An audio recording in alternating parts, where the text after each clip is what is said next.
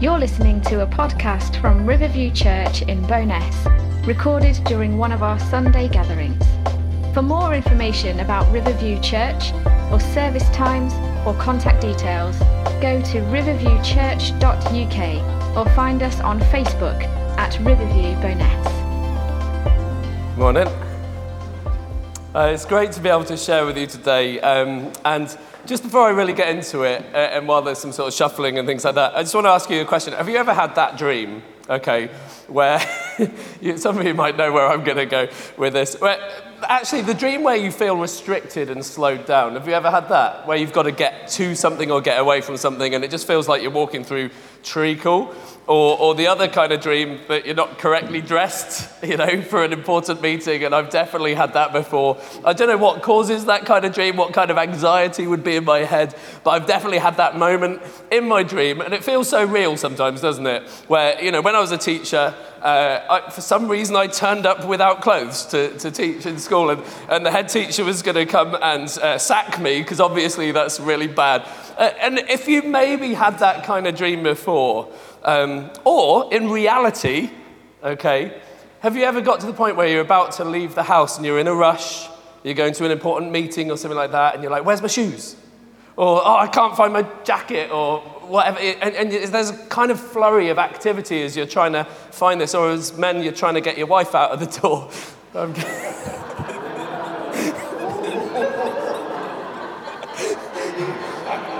All the clocks in my house are 10 minutes fast.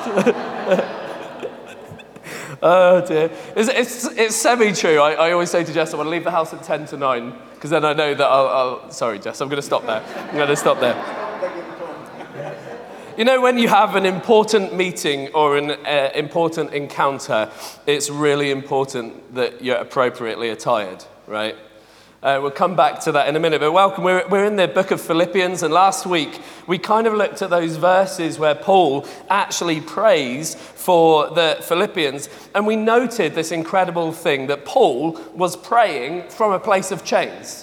He was praying from a place of restrictions and limitations and uncertainty. And I'm not sure about you guys, but if I was in a dingy little dungeon, a dingy little Roman prison wearing chains around my ankles, I probably wouldn't feel too chipper about it. And yet Paul manages this incredible prayer and this incredible letter despite all of those chains. He doesn't see them as a roadblock. In fact, I think he sees these chains as a launch pad rather than as a restriction. And so I ask this question: how do we pray from our chains? Do we retreat? Do we kind of close up shop? Do we let the silence fall and we don't know how to fill that void? Or perhaps we focus on ourselves or our kind of circumstances. Maybe we get into a place of self-pity or kind of just damage control. And I said at the end that if the focus of our prayer is restrictions and limitations, or if it's primarily self-focused, then our prayers will always be restricted and limited. I'm not saying it's wrong to pray for yourself. I think that's entirely right and appropriate. But when the damage is there, when the circumstances are there, do we first go into ourselves and start praying for ourselves, or do we pray out from that? And Paul was able to pray in such a powerful way because his value and his security, and therefore his focus, was not in himself or on himself or his circumstances, and he was able to look up and look out. So let's quickly have a recap of that prayer, which is up on the screen now. And Paul says this: "And this is my prayer, that your love may abound more and more in knowledge and depth of insight, so that you may be able to discern what is best and may be pure and blameless for the day of Christ, filled with the fruit of righteousness that comes through the Lord Jesus, to the glory and praise of God." Now, last week we focused heavily in on love. That first bit, let love abound more and more. And we discussed, like Graham's really mentioned from John 16 today, that love can't flow out of us unless it's first flowing into us. And what kind of love are we talking about? We're talking about God. We're talking about his love. I'm not going to recap that whole thing now, don't worry. If you missed last week's message and you want to catch up with that, because I think it was an important message for us to hear about how the Father loves us and how then that is applied in our lives. You can catch that on our podcast. But the abiding question is this: what kind of gospel are we talking about? What kind of God are we talking about? And so what does that mean in practice in our lives? And there's three important words I'd love us to look at today. Those words are so, through, and to. In the text, so, through, and to. So, because there is a because. There's a reason why Paul is praying this. There's a reason why he asks that their love may abound more and more, so that. So there's a purpose behind it. There's a through, because this isn't innate to us. This isn't like in us, and we've just got to find that good place in our hearts and let that overflow. Whatever transforms and conforms and changes, it is not we and our effort that achieves it. So there is a through, and then there's a to, because we are not the beneficiaries of this. It is something beyond ourselves. So let's have a look at so, or rather so that. And I kind of touched on this last week. What is the purpose to Paul saying, I pray that your love may abound more and more? There's a reason attached to the receipt and the growth of this love, this knowledge, this depth of insight in our lives. And it's not simply that we receive like love and are happy, okay? That's not the primary kind of so, okay, that we're happy, fulfilled.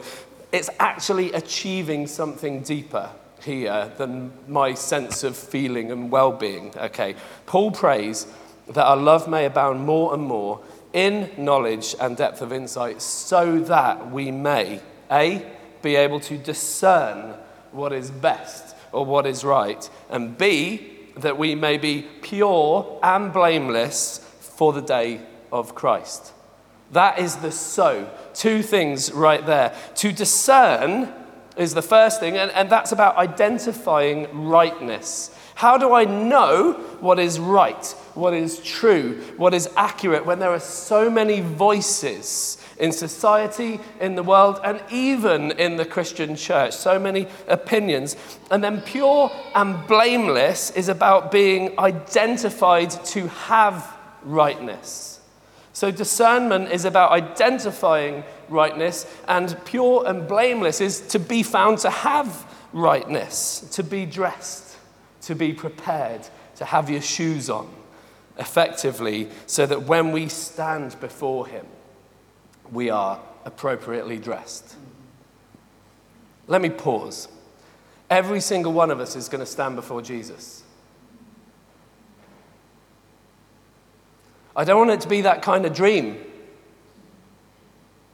I want to be appropriately dressed when I stand before him. As the psalmist says, who may ascend the mountain of the Lord or stand in his holy place? The one who has clean hands and a pure heart. Well, I've got a problem here. Because if that's the standard by which I need to stand in front of Jesus, pure hands, pure heart, clean life, clean clothes, I've got a deep, deep, deep problem going on here, because I am far from blameless and pure in myself. Like, left to my own wisdom, left to my own understanding, I might have many opinions. I really do. So do you. I might draw many conclusions, even about Scripture itself, and I find that often they are wrong. Jesus says the heart is deceitful above all things. So why would I expect mine to be different in that? And sometimes I might stumble across the right opinions, the right things, but generally my thinking on its own is flawed and biased. It's biased towards myself. I think there's a problem with everybody else sometimes and not with me. So how do I measure and scrutinize and test these thoughts and opinions? How do I become pure? And Paul's answer is abounding in love, in knowledge and depth of insight, which leads to discernment, which then leads to transformation. Okay? This is not just about knowing in an academic kind of sense. Like, you could learn Scripture word for word. I mean, you'd be pretty impressive if you could do that. But from Genesis to Revelation, if anyone was able to learn it word for word from start to finish, well, that's one thing. But that knowledge is not enough. There's something beyond knowledge that we need in order to discern. Okay, how many of you know how to read an OS map? Well, there's quite a few of you. I have to be honest, I don't have a clue. Okay, so I'll just put that out there right now. But what I do know is that there's a big difference between knowing what the symbols are on the map and knowing what the lines mean and what the numbers mean and being able to read the map. There's a big difference between that and taking that map and standing in a field and applying that map to the landscape. There's a huge difference. I know that the lines are contours. I know the closer they are together, that means it's steeper. But what I can't necessarily do is navigate my way across the Cairngorms if you just gave me an OS map. I would be lost. And so when we come to Scripture, knowing Scripture in an academic sense is not enough. We need to know how to stand in the field and discern what the landscape is and how it relates to the map we have in our hand. Being able to do that is wisdom and knowledge. Knowledge without wisdom is reckless. Think about that. Knowledge without wisdom is reckless. Scripture as God's word is something that we should apply to the field we are in. So we need to submit our thinking to Scripture and to the Holy Spirit. Scripture, we believe implicitly that this is the word of God, start to finish, inerrant. There might be through the years commas, exclamation marks out of place, but this is the inerrant word of God. If you're a Christian, that's what you believe. There's no other space. There's no, but what about this story? That's not really meant. No, this is start to finish the word of God. There's things I don't understand. If I'm honest, there's things I don't like. But I take it as the word of God and I say, God, I'm going to trust you in this. So let me ask you a question. When we open the Bible, do we want it to challenge us or do we want to challenge it? There's a massive difference. Because either we bring our preferences and our logic and our desires and our culture and our ideology and understanding, our rationale to Scripture, or we bring Scripture to our knowledge and our preferences and our desires and our ideology and let Scripture shape them. That's the only way round that has any safety whatsoever. Does God's word shape you, or are you trying to shape God's word? Paul, in Romans 12, you might be familiar with this, he refers to this. He says, do not conform to the pattern of the world, but be transformed by the renewing of your mind. And then, this is very similar, then you will be able to test and approve, discern what God's will is, his good, pleasing, and perfect will. If you want to know what God wants for you, apply this to the field that you're standing in. How often do we sing? I love that song, Lord, Renew My Mind. It's an older song now, Lord, I come to you. And we sing that line, Lord, renew my mind. Let your will unfold in my life. I sing that sometimes with feeling and keep that closed. But I want to allow him the space to speak into my life.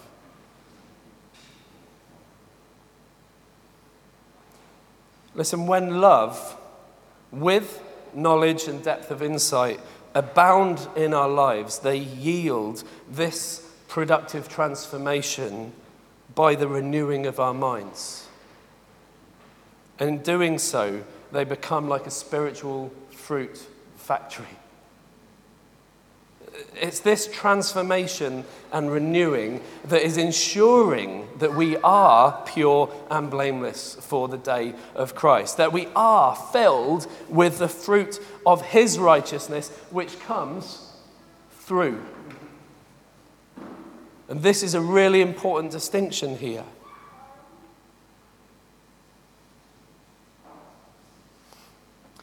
If we are trying to cultivate our own fruit of our own righteousness, we will find it to be lacking on the day of Christ. How many times do we put pressure on ourselves, on our church, on our friends, on Christians around us to behave? And I'm not saying this therefore means that we can just cast off restraint and, well, hey, just do whatever we fancy, okay? I'm not saying that. I'm not saying ignore all of the law. I'm not saying that. But if we are trying to establish ourselves to be right, then that is like turning up undressed when we stand before him. Worse than undressed, we're wearing clothes that literally mock him. If we are trying to do the right ourselves, we can't do it. One of you, tell me, who's perfect in this room? What, nobody pointing at me? Come on. I'm even wearing a waistcoat, for goodness sake. It's the thing. That's the thing, isn't it? How many of us can stand before Jesus based on our own sense of righteousness? Based on our own good deeds, based on our own good works? How many of us could stand before him and have a hope? The thing is, we want him to grow fruit in our lives and not grow our own fruit, because fruit can look good and be poisonous. There's this thing, if you ever watched the Bear Grylls Island or whatever documentary, there's this thing called a death apple. I mean, that sounds pretty bad. Like, just the name of that thing makes me want to avoid eating it. The death apple. Like, don't touch that. There's a mushroom called the death cap. I mean, the clue's in the name. You just don't touch this. It might look really good. It might look appetizing. It might look healthy. But to eat it is death and destruction. And sometimes we could be guilty of producing fruit in our lives that is destructive. And fruit that looks good can also be immature. It needs to grow. You know, like avocados always do my nut in, because there seems to be this like 1 minute kind of timeline between them being really hard or just brown mush in the center, you know. But fruit, an avocado that is not mature is a pointless thing to have. And if you eat it, it's going to give you tummy ache. And sometimes the fruit that is growing in our life needs that time, needs that attention of the master gardener to bring that fruit to maturity so that it's good. And then fruit that looks good can also be rotten inside. And you bite into it and you have to spit it out. My fruit is rubbish fruit. And the world keeps pressing in. Show me your fruit. Show me how good you are. Show me how good looking you are. You know, do this, do this. Oh, we were watching a show the other day about Dubai, and there was this one lady who was a model, and she just said to the guy, the photographer, my back looks a bit fat in that. Can you airbrush it? Like, there's this pressure on us to look like something, to be like something, and everything in society is saying, do this, do this, do this. Prove yourself. Look good enough. Be good enough. And it's all rotten. Here's the truth. We will produce the kind of fruit in keeping with the tree that we are grafted into. If we're grafted into the tree of society, we're going to produce society's fruit. If we're grafted into the tree of culture, we're going to produce culture's fruit. If we're grafted into the tree of self, we're going to produce selfish fruit. And Jesus says that we can know a tree by its fruit. He says, no good tree bears bad fruit, nor does a bad tree bear good fruit. Each tree is recognized by its own fruit. He goes on to say, a good man brings good things out of the good stored up in his heart. We have to balance that with Jesus saying the heart is deceitful above all things. How do I have a good heart? I need God to give me a heart transplant. That's how I know I've got a good heart, because it's his heart in me. For out of the mouth speaks what the heart is full of. Good fruit comes from a good tree. What kind of tree? What kind of fruit? It's the fruit of the Spirit. It's the fruit of Christ's righteousness. If you go to Galatians 5, we know what these fruit look like. Love, joy, peace, patience, kindness, goodness, faithfulness, gentleness, and self-control. And it's fruit, it's not fruits. So this isn't like a pick and mix, like, oh, I'm great at patience, but I'm really rubbish at love. Or, I'm great at gentleness, but actually my patience needs to increase a little bit. It's the whole package, the whole lot is the fruit. If we see this growing in our lives, it is evidence that the Spirit is bringing that through our lives and growing it in us. And the reason is because we are grafted into Jesus and his righteousness. As you said this morning, I am the vine and you are the branches. John 15, if you remain in me and I in you, you will bear much fruit, but apart from me you can do nothing. And these verses in Romans 12 talk about being transformed. But if you look back, because everything in the Bible is there for a reason, there's no abstract little verses that we just stick on a coffee cup, right? Everything in the Bible has a purpose to where it is in the Bible. And to get proper context, to really apply wisdom to this, we need to look at the whole picture of what's going on around the verse that we're reading, even if it's great just to read that one verse.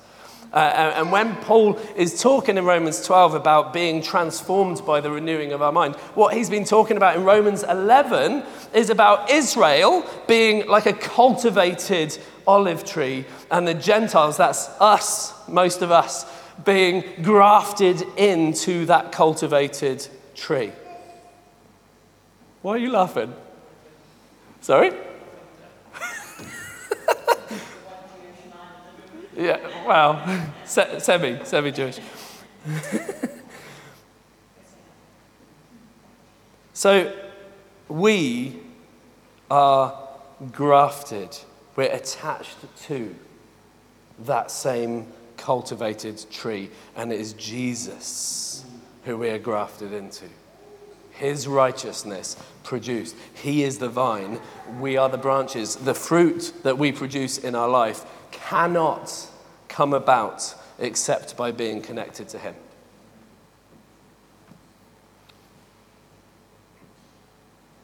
While our purity and blameless for the day of Jesus, it does depend to some measure on how we receive and apply love and knowledge and discernment, to some measure. But bear this in mind. It is his work. As we bring ourselves into submission to his word and to his Spirit, we allow him to transform us. Romans 12 talks about offering our bodies as living sacrifice. Everything that I am is yours. And in doing that, that's my part. My part isn't be better. This is my part. Complete submission to him. That's my part. Bow low. Lord, you take everything. Every ounce of my life. Every thought I want to bring captive to you. Everything I have is yours. It's your breath in my lungs. So really, when I praise you, I'm just giving back to you what you've already given me, and I'm giving the glory that's due your name. But it is his righteousness that I am receiving. It's not a reward for me adhering to all these rules. It is for me bowing down before him and saying, I can't do this. I am not worthy. I need you, Jesus. It's his good work. And this transformation, we've already seen this, it's an ongoing renewing of the mind. You know that verse earlier that said, he who began a good work in you. When you first bowed your life to Jesus Christ, he began a good work in you. And what's the beauty of this promise? It's that he will bring it to completion. Amen. He will grow his fruit in my life. As I draw near to Jesus, I will look and smell and taste more like Jesus. A pastor of my brother's years ago was going through a park, and they were very outward in how they were in the town. And these drunk guys came up to them, and I don't want to be derogatory, they were drug users, junkies in a sense, and they came up to my brother and to his pastor, and do you know what they said? You stink of Jesus. That's what they said. You stink of Jesus. And they were like, hallelujah. That's amazing. When 2 weeks after I got saved, I was walking down the high street in Gosport, and this woman came up to me, and she was like, lucky Heather. She wasn't talking about a lady called Heather. She was actually talking about the plant Heather. She was waving it. She was into witchcraft and into this sort of spiritualist, new agey kind of stuff, and she was trying to hand off this lucky Heather to me. And I said, no thanks, I don't need it. And she went, you're a Christian. Like that. I was like, how did you know? That's amazing. All I said was, no, I don't need it. That could be for a million reasons. And yet she identified immediately, you're a Christian. I was 2 weeks in.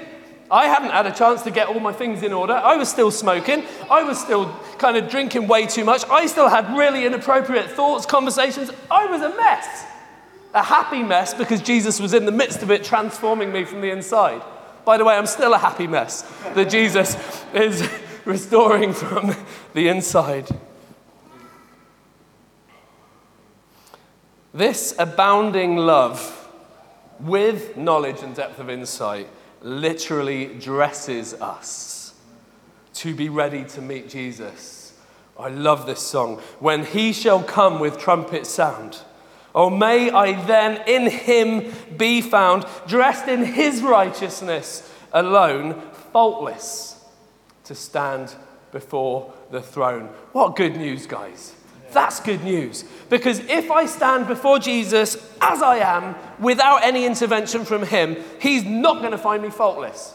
He's not going to find me dressed in righteousness. But when I bow my life before Jesus and he puts his righteousness on me and grows his righteousness through me, I know, even if I am a complete stuff up in many aspects of my life, I stand before him, dressed in his righteousness. Amen. I mean, think about that, guys. What are you carrying that you feel guilty about, ashamed about, regret about? What anxieties do you have? What areas of your life do you look at and think, I wish I was better. I'm so fed up with myself. And yet you can stand before the King of Kings, dressed in his righteousness. Should that put a smile on our face? Should that put a hallelujah in our hearts? Clothed in his righteousness, filled with his fruit. This isn't performance.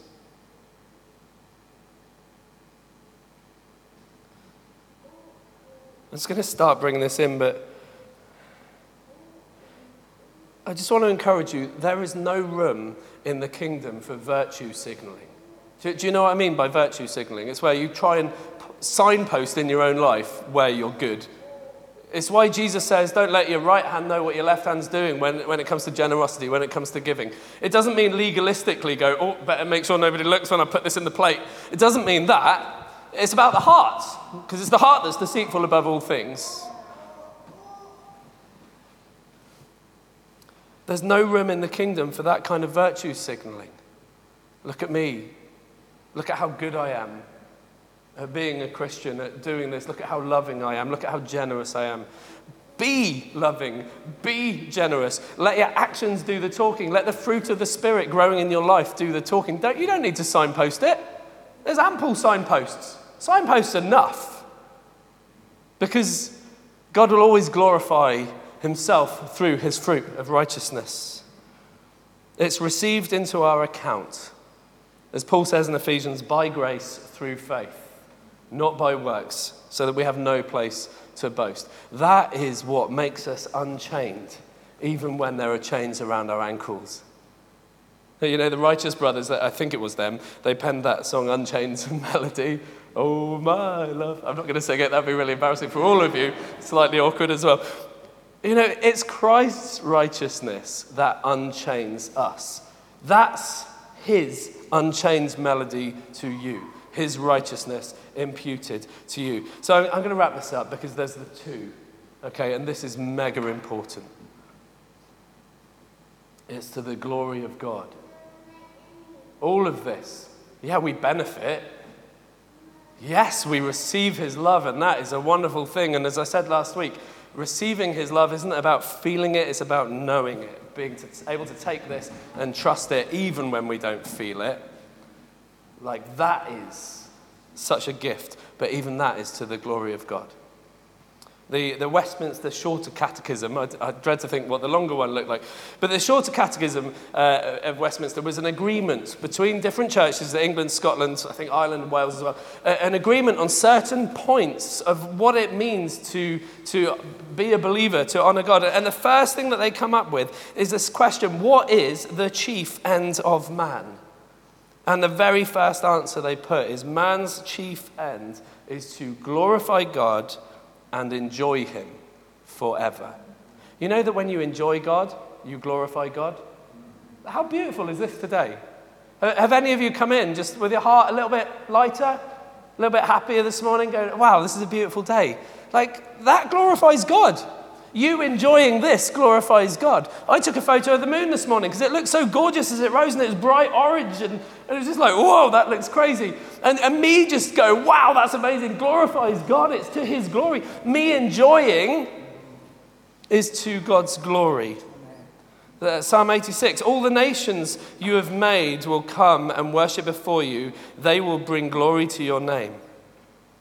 Romans 11:36, from him, through him, and for him are all things. To him be the glory forever.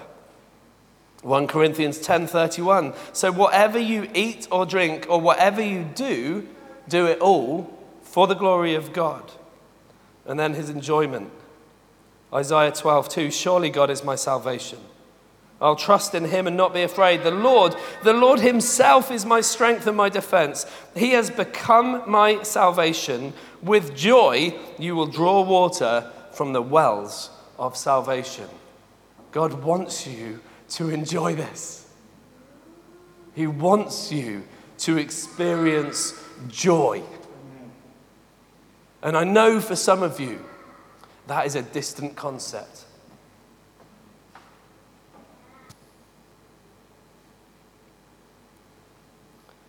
Nearly 24 months of COVID, of lockdowns, of restrictions. And even if you're like me, sometimes you thought those restrictions are entirely necessary. Other times you've completely questioned them all. They don't seem logical. That, like, you ebb and flow. And how you see other people and how they obey restrictions or not. Your feelings about them probably ebbs and flows as well. Sometimes, you know, I've been really like, because somebody's been walking through the supermarket just not seeming to care, and like I'm getting some butter and they're leaning all over me like this. It's like, I mean, that's just rude anyway, to be honest. But then at other times during the pandemic, I've just been like, I don't care. Like, I honestly, I feel okay with this. And there's these ebbs and flows, but it's confusing. And it is stealing joy. And when you think about Brexit, when you think, and I don't mind what your political persuasion is on that, by the way, this is not a political comment right here. But all of the confusion, All of the stuff that's been pressing down on our hearts and robbing joy, stealing focus, like stealing confidence, increasing anxiety, increasing mental illness, increasing depression in our lives. All of this. And maybe now joy seems like a very distant, kind of unattainable concept. But the love of God has been shed abroad in our hearts. Amen. And as we recognize that I can stand before him faultless before his throne, suddenly, like, joy increases a little bit. And as I choose to enjoy him, I don't get this right every day. There are days where I'd rather just stay under my duvet, not even to watch telly. Like days where I don't want to leave the house, particularly like yesterday when it was grey and overcast and you just feel sluggish. And even then, I know that if I choose to praise, if I choose, even if I speak words before my heart believes it, that changes things. It does. So I'm going to choose joy. And I'm going to recognize that that joy is accessible, that my heart sometimes deceives me, that my mind sometimes deceives me, but my position in Christ is secure. Can we stand together? Ian, I just want to pray into this. Because you might be feeling now, yes, but. Yes, but. You don't know what my life's like. Yes, you don't know what it's like to go to my workplace and have my boss like hammering me, like bullying me. You don't know what it's like to be in this position or this position or this position. You don't know what it's like to have your mind working in this particular way. And yeah, you're right, I don't. But what I do know is that Jesus is Lord above all of that. Amen. And I have to go to him and say, I need to believe you at your word, because if not, I might as well just ditch this all right now and call it out to be a lie. But I don't believe that this is a lie, because I have perceived his presence in my life.